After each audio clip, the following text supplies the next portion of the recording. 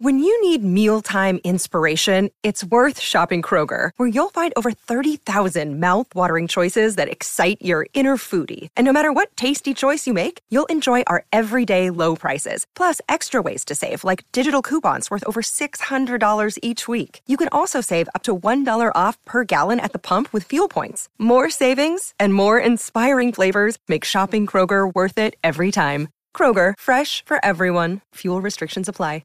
Another day is here, and you're ready for it. What to wear? Check. Breakfast, lunch, and dinner? Check. Planning for what's next and how to save for it? That's where Bank of America can help. For your financial to-dos, Bank of America has experts ready to help get you closer to your goals. Get started at one of our local financial centers or 24/7 in our mobile banking app. Find a location near you at bankofamerica.com/talktous. What would you like the power to do? Mobile banking requires downloading the app and is only available for select devices. Message and data rates may apply. Bank of America N.A., member FDIC.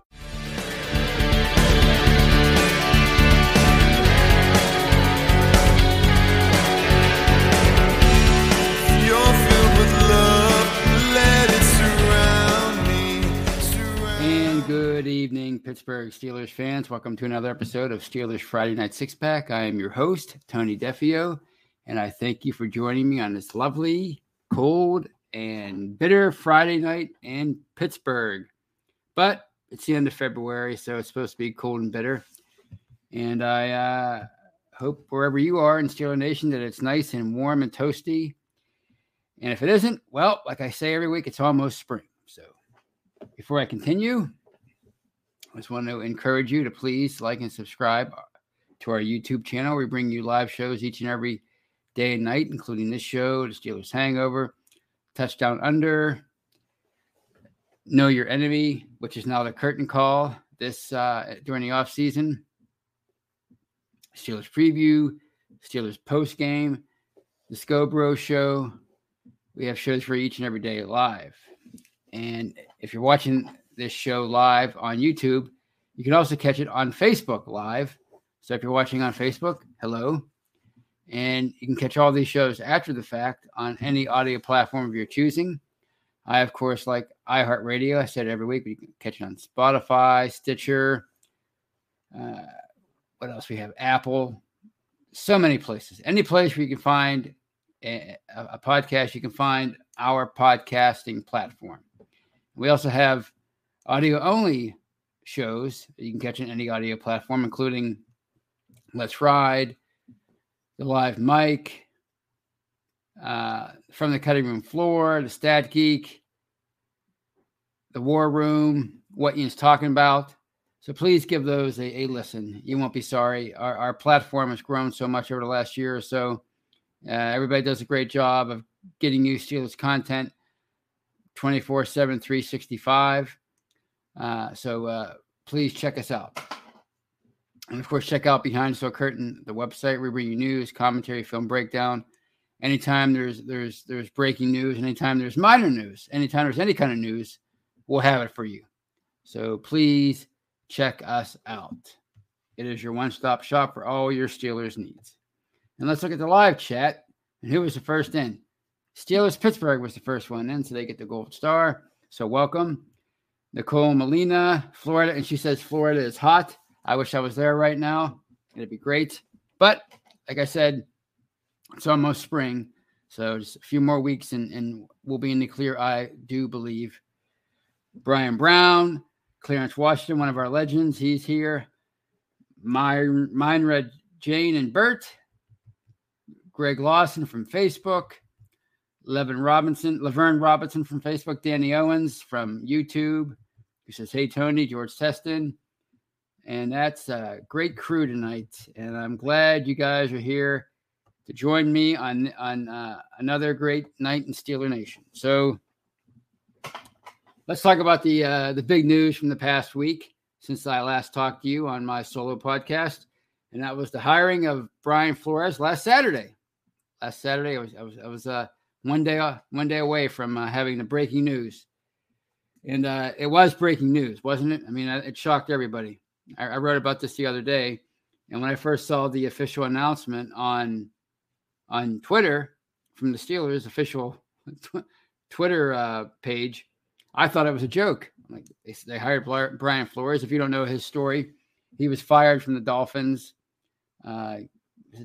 after the season or during the season. Anyway, I think it was after the season.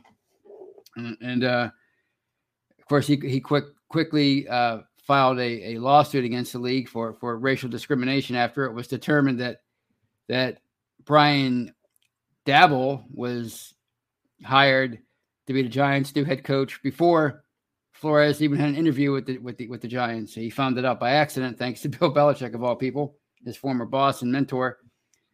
So Flores was in the wind there, and many wondered if he would ever work in the NFL again. I mean, that's a big thing to sue the NFL for anything, but especially racial discrimination. It's a pretty big accusation. Even if there is there's at least some truth to it, in my opinion.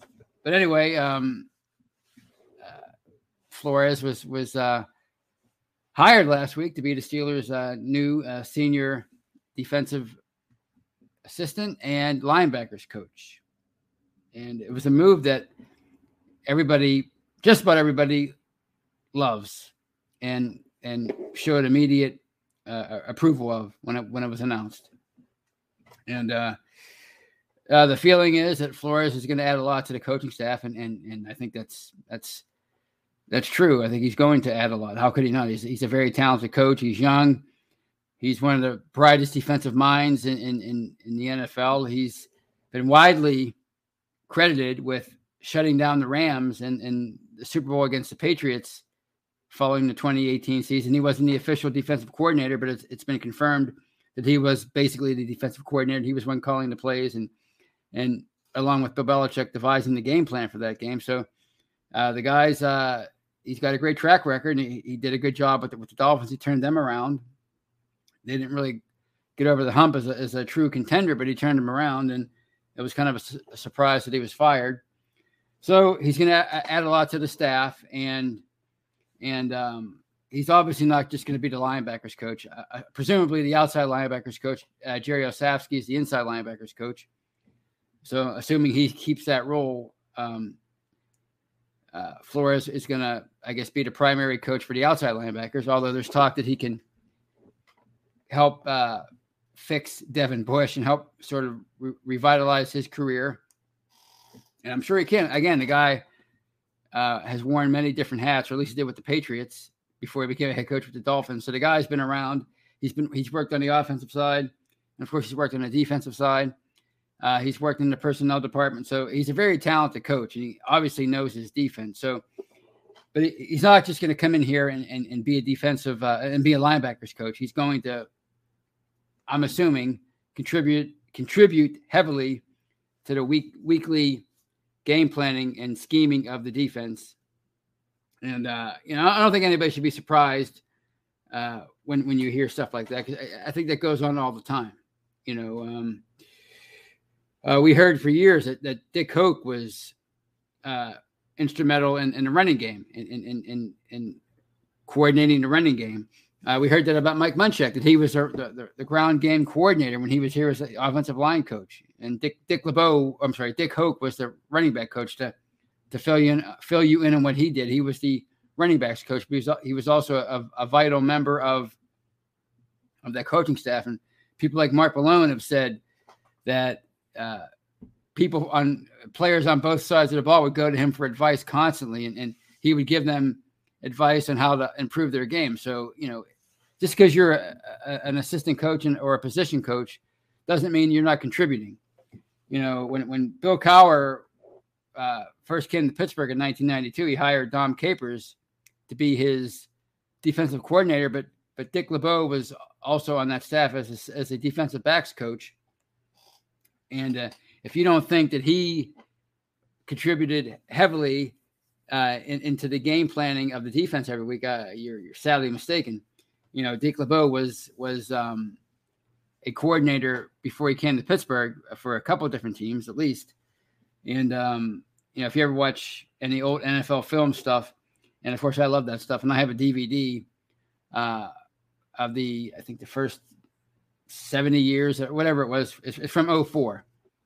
And, in the feature section, they do a feature on Dick LeBeau after he was rehired as the coordinator in 2004. He left in the 90s to go back with the Bengals and eventually became their head coach, got fired, and he came back to Pittsburgh, and they did a feature on him and the special relationship he had with his players.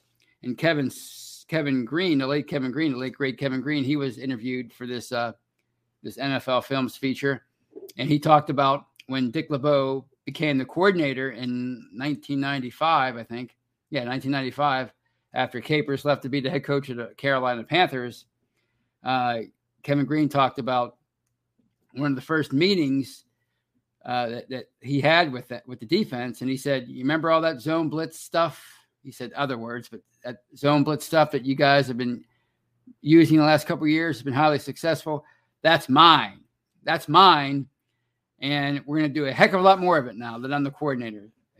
In other words, Dick LeBeau was the guy who helped to invent the zone blitz defense, and he helped contribute to that to Dom Capers' game plan when he was a coordinator here. So, to think that Flores isn't going to be a major contributor to the defense is crazy. Of course, he's going to contribute with Terrell Austin and Mike Tomlin in devising the game plan every week for defense. So I think it's an exceptional move, and it really does, as the title of the show suggests, it changes the perception of the coaching staff because, people were very critical of the Steelers for weeks after the season because of the internal promotion of Austin as coordinator of the defense. And, of course, Matt Canada last year was promoted to offensive coordinator after Rodney Fichtner was fired. So,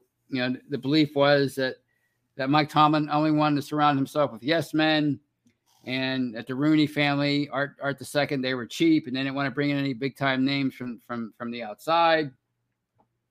And the team as a whole was going to suffer because of that, because the coaching staff was made up of people who weren't quite as accomplished as coordinators and position coaches on other teams. But bringing Flores in here immediately changes that perception. Like I said on the Hangover on Monday with Brian and Shannon White, it's like having, like I said just now, it's like having Dick LeBeau as your secondary coach. It's like having Mike Munchak, a former head coach, as your offensive line coach. So it's going to be huge. And, if you have three bright minds heading the defense, three former coordinators on defense and two former head coaches, I mean, gosh, provided they have they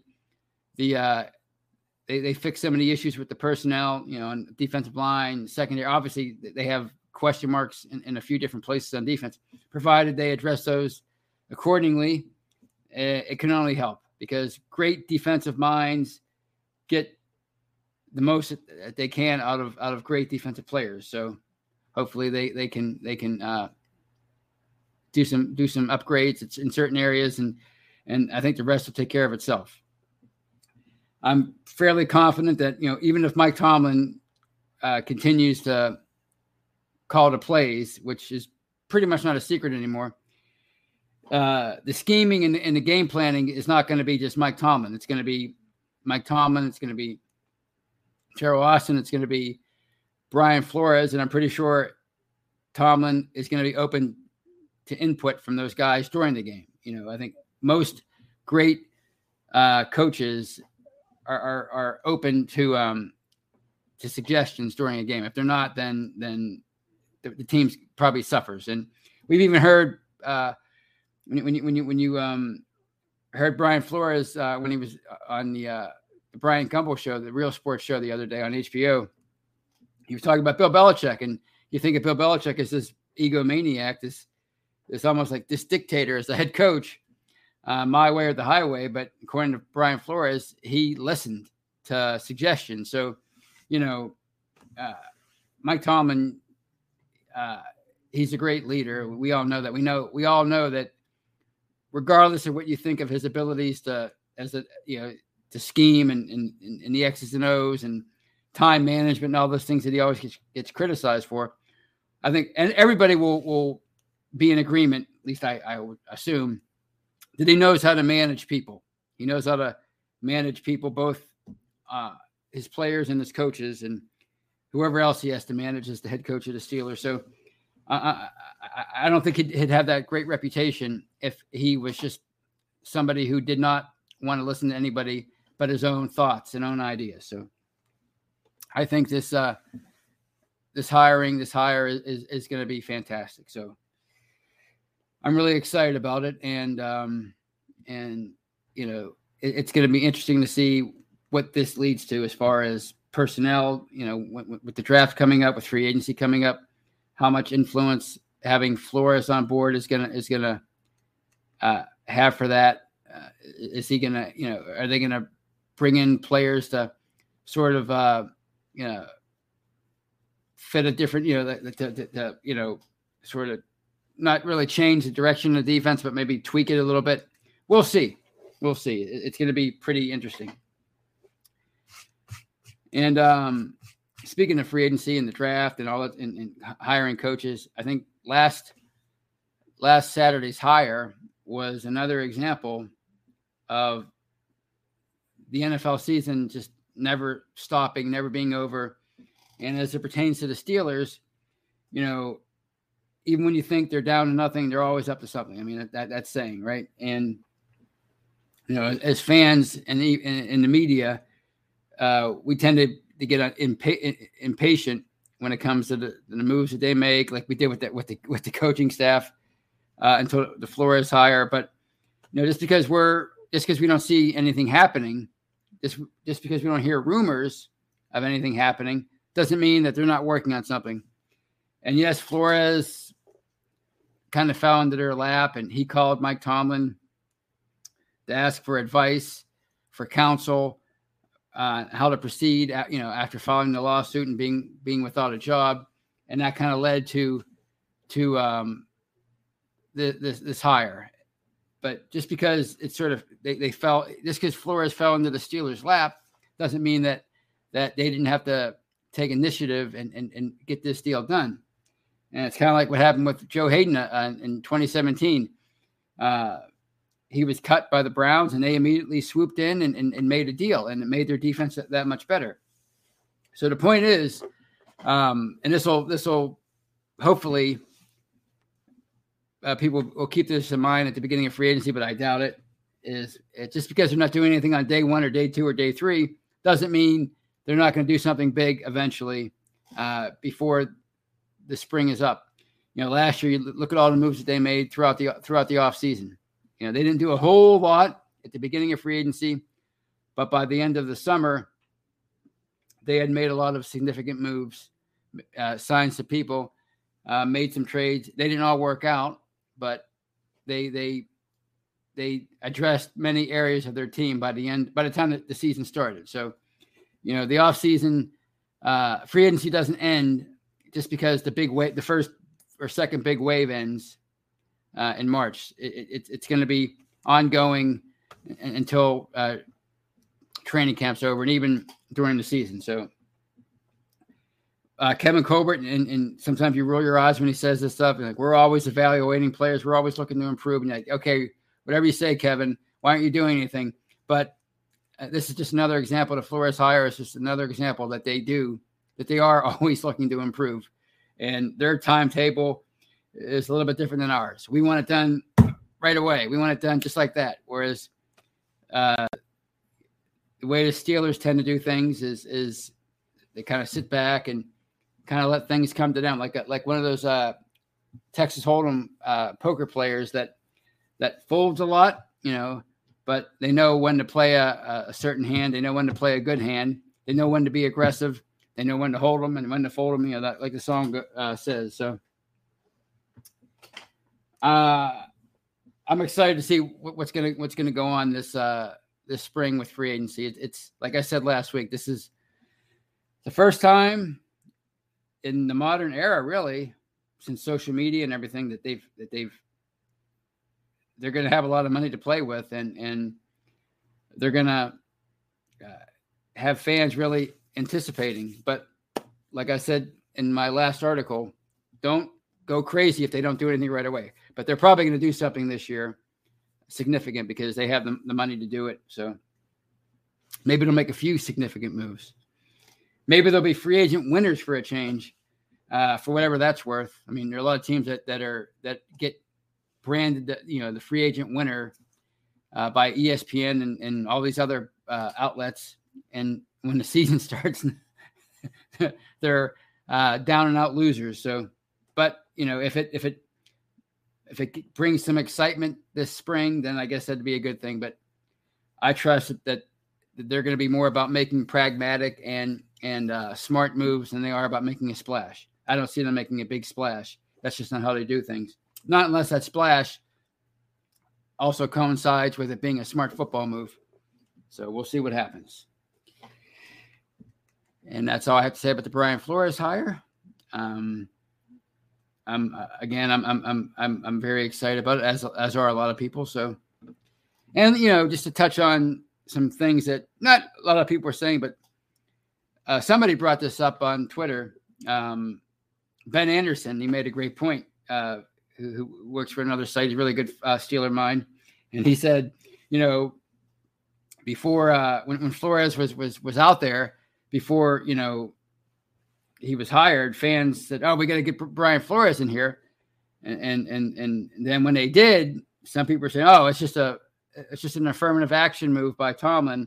It's just a move to prove a point about the social injustices happening with coaches." So people were mad about that, even if it was true that's why Tomlin did this, to make a statement.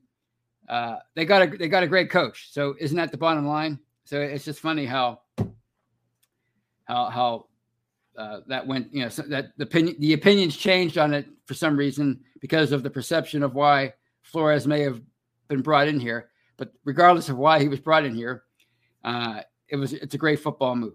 And that at the end of the day, that's what you want them to do, make great football moves. And this was certainly the case with the Brian Flores hire. So it's only February, so there's a lot of time between now and training camp. So there's going to be a lot of talk and speculation of what he can do for them this year. But I can't imagine it not being I can't imagine it not being a good move. So we'll have to wait and see on that.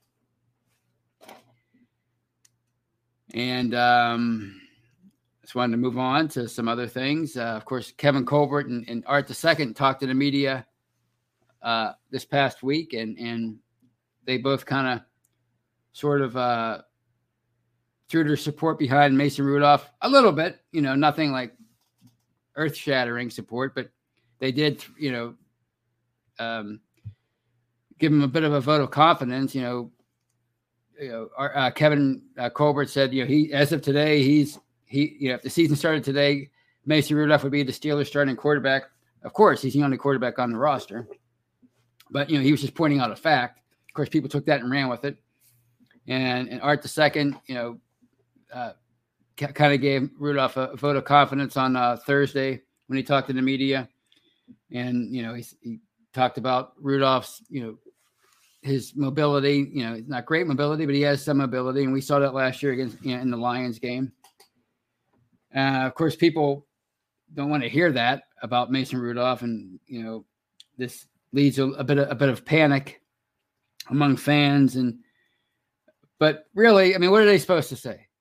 This guy, meaning Mason Rudolph, he might have to play for you at some point, even if he doesn't, even if you go out and get a big name, even if you go out and get a mediocre name, even if you go out and draft somebody and they're your starter in week one, whoever that is, Mason Rudolph, you might have to rely on him for a good chunk of the 2022 season, if not the entire season. So you want to support that guy. He is your employee.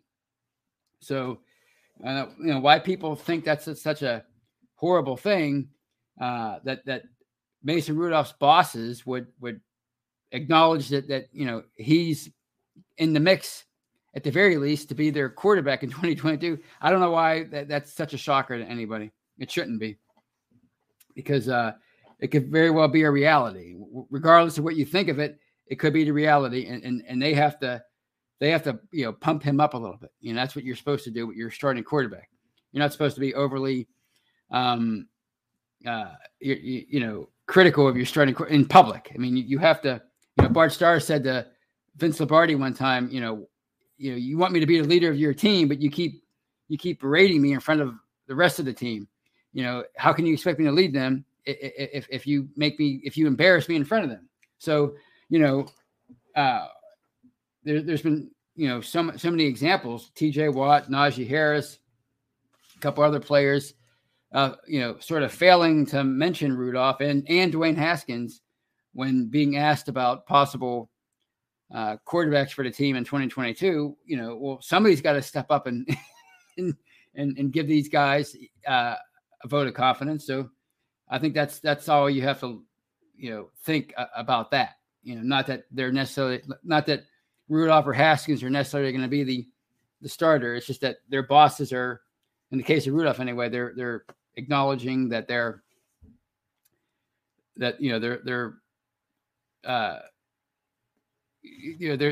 showing some confidence in him, which I think is a good thing. And the reason why I think it's a good thing is because I don't think anybody else is showing much confidence in Mason Rudolph. I mean, if you listen to the media and, of course, the fans, I mean, the guy, he's already probably the most hated Steeler, which is so funny because, we talk about what happened between 84 and 2004 before, after Bradshaw retired and Ben was drafted. Well, we're already repeating that kind of history with Mason Rudolph, and he hasn't even been named the starter yet. And when I say repeating history, I mean like this personal, almost like this hatred for the guy, not just his play, but like him as a person.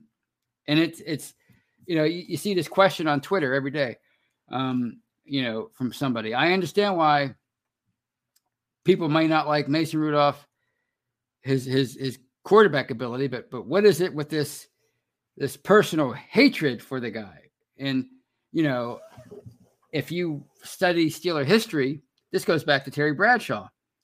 When he first came along, his first 4 or 5 years, when fans took his struggles on the field personally and got really personal with him and about his intelligence, his looks, everything. And of course, all throughout the 80s, Mark Malone, Bobby Brister kind of got spared of that. I think because he was kind of like a Duck Hodges type. He had a unique name, and he showed a lot of courage and fire, and he swore a little bit, and he was never a great quarterback, but I think he because he was so fiery and I think fans I think they took to him a little bit more than some other quarterbacks like Neil O'Donnell and of course Cordell Stewart. And, the stuff that, was said about him was just awful. And something I'll never forget from my fellow Pittsburgher / Steeler fans. Working all the way up, Tommy Maddox at the end, after he was supplanted by Roethlisberger in 2004 and had to start in 2005 and lost that game against Jacksonville, throwing garbage on his lawn. And they kind of never forgave him for his poor play after Ben took over. So it's like this, you see this, and it's with Mason. You kind of saw a preview of this with Landry Jones when he had to step up and be a starter in the mid 2010s. People started calling him Laundry Jones, all that stuff. He's the worst backup ever. And, it's like, it's probably like that with every high profile player at any position in any sport in professional sports, but it just seems like it's worse with quarterbacks, I guess, because it's the most high profile position in professional sports, in team sports anyway. But it's just so funny that it's like that. Like, I argue with people on Twitter, like, I'm not going to use the exact words they use, but Mason Rudolph's a jerk. I'm like, based on what? Like, he's just a jerk. I just think he's a jerk. But why? Look, we could disagree on why I think he's a jerk. But I think he's a jerk. And that just doesn't make any sense to me because he's never really done anything to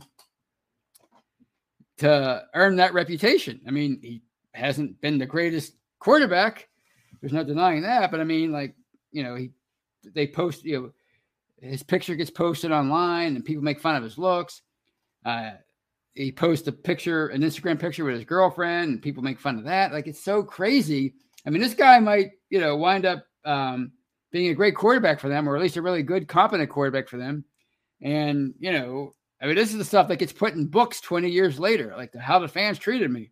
They were so mean to me. And there's going to be no way to deny it. Because it's true. People always talk about, I have, on Twitter, I'm saving the receipts from the haters. Well, it's going to be, all those quote unquote receipts are going to be readily available. If social media is still a thing 20 years from now about the feelings for Mason Rudolph. I mean, I doubt that he's going to, evolve and become the quarterback that they need him to be. But I mean, if it happens, what a story that would be, wouldn't it? And that's why we watch sports. So that's all I want to say about Mason Rudolph. And I just had one more thing to talk about, and that's the USFL and the Pittsburgh Maulers. And I just I was kind of excited when I found out that the USFL would be coming back, and then the Maulers would be part of it. And I knew it wouldn't be like it was in the 80s, where they were almost a legit rival to the NFL. In fact, they were a legit rival, and they were costing the NFL ratings and players, draft picks. I knew it was going to be like that, but I was kind of excited that the Maulers would be back. But I thought that they would be playing here for some reason, probably not at Heinz Field, but I kind of figured they might play maybe at Highmark Stadium or some other college stadium, like where Robert Morris plays, where I don't even know where they play, Duquesne, something like that. But I found out, I think it was last week or the week before, that all the games are going to be played in Birmingham. Like all 8 teams are going to play in Birmingham. So to me, it just doesn't even feel like Pittsburgh has a USFL team. Yeah, they do, but in name only, and yes, it might, they might put down roots in Pittsburgh, maybe starting in 2023 or 2024. But let's face it, judging, based on what happened with the AA, whatever it was called, the Alliance of whatever, and the XFL. What are the chances of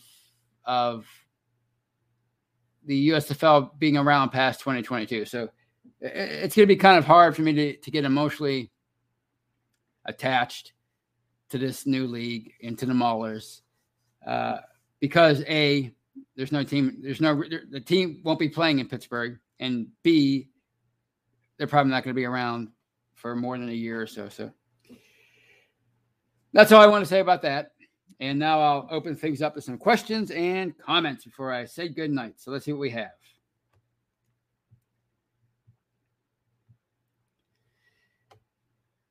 New comments. I got to scroll down. So bear with me out there. And oh yeah, Steelers Pittsburgh says Todd Haley is the head coach of one of the teams. I mean, that'd be exciting if he was the Maulers head coach, or if they would have drafted one of these kind of journeyman quarterbacks, like even a Johnny Manziel. I mean, that would have been great, just for the headlines. And what if he really did a good job? Oh my gosh, does it make sense for the Steelers to take a flyer on Johnny Manziel? That kind of thing. It would have been interesting, but they signed somebody named Kyle, or they drafted somebody named Kyle Lawlett or whatever. I never heard of the guy. Yeah. George Teston says that's dumb playing on. I think it is. I think, I realize there's probably financial reasons why, it's not, you can't just snap your fingers and rent stadiums, so there's probably, financial reasons, but still, you have all 8 teams playing in one city, and you got a North Division and a South Division. It should be like the Birmingham division and the Birmingham division. It's really what it is. But whatever. Maybe it'll work, and maybe by next year all these teams can go play in their cities that they supposedly represent. But I think it's the third time now in recent memory that they're trying to get a secondary football league started, and this is the one I was most excited about. And then I find out that there won't even be, because I was looking forward to going to some games, getting cheap tickets. When the Pittsburgh Power was here, the Arena Football League, about 10 years ago, I'd go to games all the time. It was cheap, like 10, 15, $20 for a ticket. It was great. And it was, the football wasn't all that great, but it was exciting. It was fun. And I was hoping that would be the case this year, but oh well, that's okay. And this one from Brian Brown. How much will Minka cost the Steelers? What's the pay grade for safety in the NFL? I'm guessing, I don't really have a number. If I had to guess, it'd probably be around, I'd say 15, 20 million, thereabouts. As far as guaranteed money, I'm guessing maybe half of what TJ Watt was what he got, 80 million. So probably about 40, 45 million. If you're going to like a 5-year contract, say 5 years for say 60 million, or 4 years, 60 million, I would say maybe, and 40 of that guaranteed, it's going to take up a good chunk of the salary cap. Not that they don't know how to, circumvent those kind of things, through restructures and as we saw last year, voided years. So we'll see what happens. But I'm thinking about 50 million. You got to think of what did the players last year, the top safeties, with contracts that they signed, and then you take it from there. You add a little bit to that, because everybody wants to make more every year. Everybody wants to make more than the guy did last year. So Jared Devil says whatever it takes, the Steelers need to sign Minka. I agree. I mean, he's a fantastic safety, maybe the best free safety in the NFL, maybe the best safety period in the NFL. He's a really fantastic talent, and you can say what you want about the Steelers trading away that first round pick in 2019, but I mean, can you imagine them getting back anybody better than Minka? So yeah, they need to get him in the fold. He's TJ Watt, Cam Hayward, Minka Fitzpatrick. They make that defense go. They're already down possibly Stephon Tuitt for good. Who knows about Alu? Devin Bush is he's obviously an unfinished product. So they're going to have to figure out a way to get Minka signed, and I have no doubt that they're going to get him signed. I mean, there was all that angst last year about TJ Watt, and they got him done really the 11th hour before the season started. So, if you don't see anything getting done right away, it doesn't mean it won't get done. It just means it might take the entire off season, like it did with Watt last year. So, yeah, Eric Dove says of the USFL, it's going to be like a farm league for the NFL. Yeah, I mean that's been the plan for really, even if they didn't have a direct tie to the NFL, it's been the plan for the alliance. I always forget the name of that, the acronym, and the XFL, and now the USFL. The plan is for them to unearth talent that was overlooked by the NFL, or maybe sort of ran out of chances in the NFL, and to get a second chance in this league. That's the goal. I mean, it'd be really fun, like we talked about on Monday, if a league came along that could actually rival the NFL. It'd just be fun. It'd be fun. I'd still be a loyal NFL fan, but I'd love to see that kind of thing happen. But it's a much different world now than it was in the early to mid '80s, and I don't think there's enough of a pie when you're talking about how divided the entertainment pie is for TV. I don't think there's enough of a pie to get networks to bite on a huge television contract for a rival league, or for a bunch of billionaire owners to step up or a bunch of billionaires to step up and buy these teams and have the resources to compete with the NFL. It's not like it was in 1983, 84. You have, the NFL's the top television prize, but even that, their ratings are the best. But if you get another league in there, it would cut into those kind of ratings. Now, I'm not sure anybody would let that happen now. So.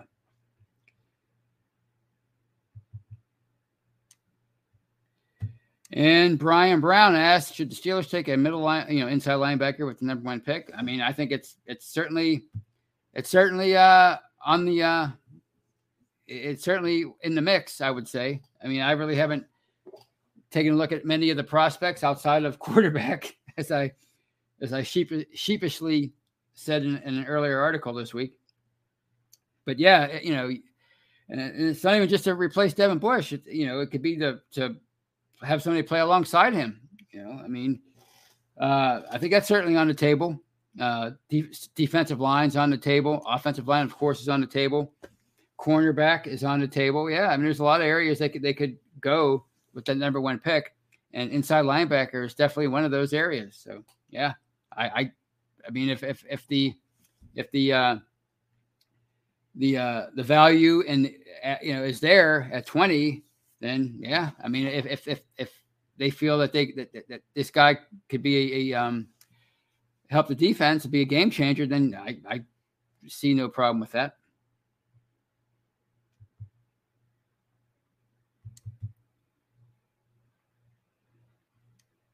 All right.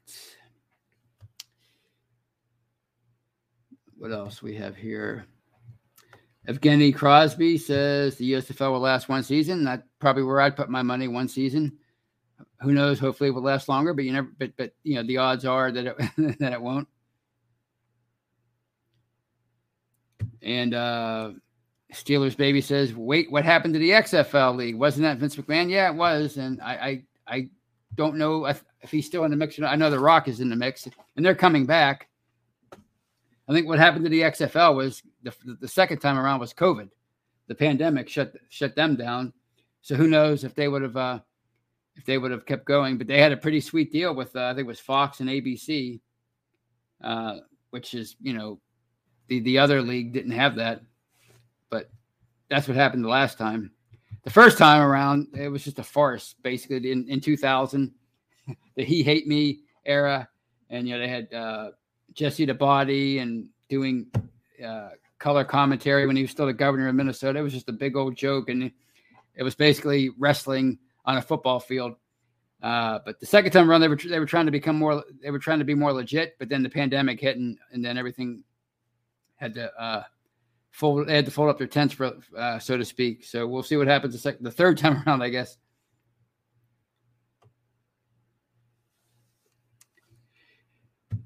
And this is Mark Tobin. The guy in Georgia is great too. I assume you're talking about if you're talking about defensive linemen, that would be Jordan Davis, right? I've heard some great things about him.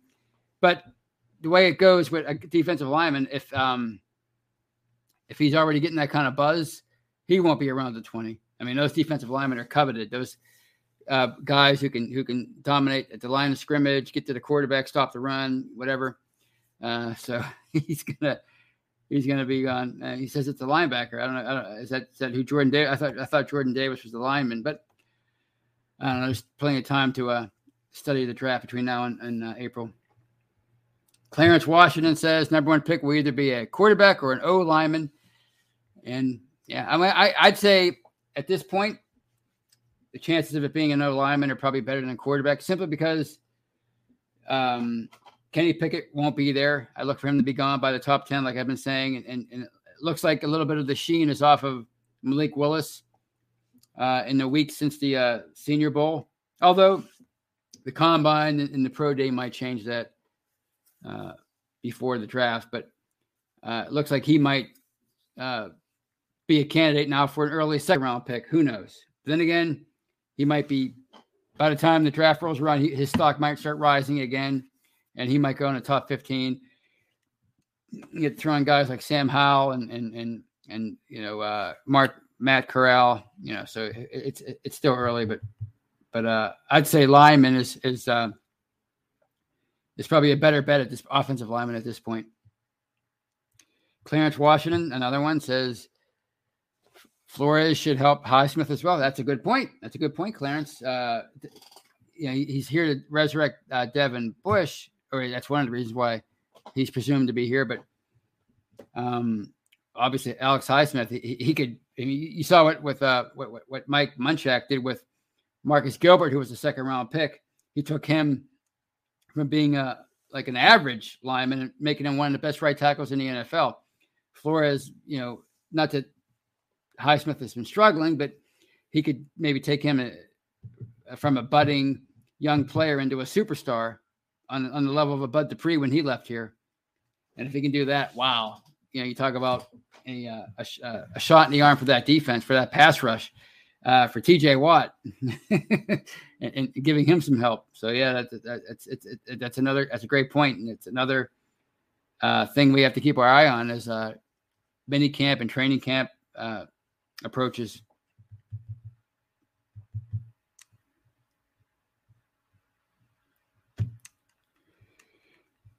And this is Brian Brown. Shouldn't the Steelers get back to old school run offense? Najee can put up bust numbers. Don't worry about the quarterback right now. Mason is good enough. Well, I mean, I think running is coming back into vogue in recent years. I mean, obviously quarterback's the number one thing you need. And of course you need a great defense, but passing rules today.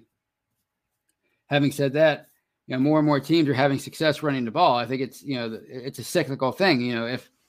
If defenses are gearing up to stop the pass and, they're getting, lighter and quicker, and, it stands to reason that you can maybe dominate more on the ground. And most of these successful teams in recent years have had great running attacks. So I don't know if you necessarily go back to old school, but definitely make that more of an emphasis. And with Ben Roethlisberger retiring, Najee Harris, he has a great chance now to be the focal point of the offense for the foreseeable future.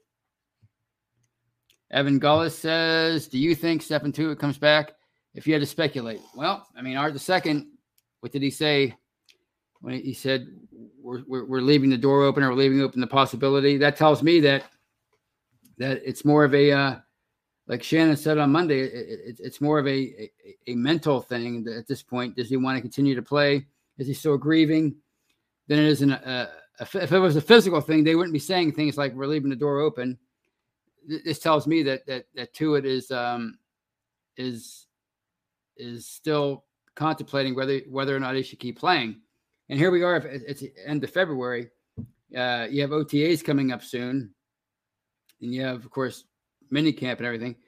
So if he's still not on board yet, after and again, we don't know why what's going on. We really, as Brian has pointed out several times, we really have never been given an official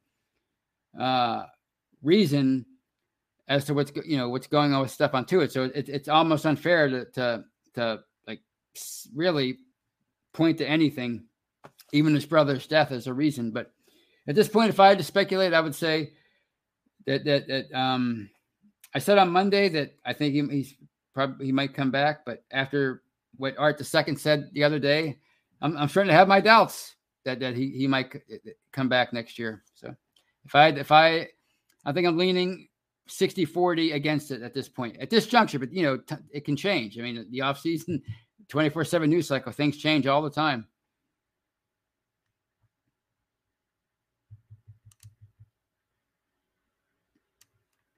This is Brian Brown again. Najee made the Pro Bowl with no O-line. Imagine if he had one. That's right. Yeah, I mean, he had some tough yards last year. His yards were tough to come by, but he had one heck of a rookie year. So if they can spruce up that line, he's going to be a superstar. So on that note, I'm getting up against it. I think I'm going to call it a night. It was fun talking to you all. It was a nice spirited show, nice groovy, calm show. And I hope you have a great weekend. And who knows what kind of news is going to I'll have to talk about on Monday with Brian and Shannon. And certainly by the time next Friday rolls around, news never stops in the NFL with the Steelers, everything. So who knows what we'll be talking about next week. But until I talk to you on Monday, you have a great weekend and go Steelers.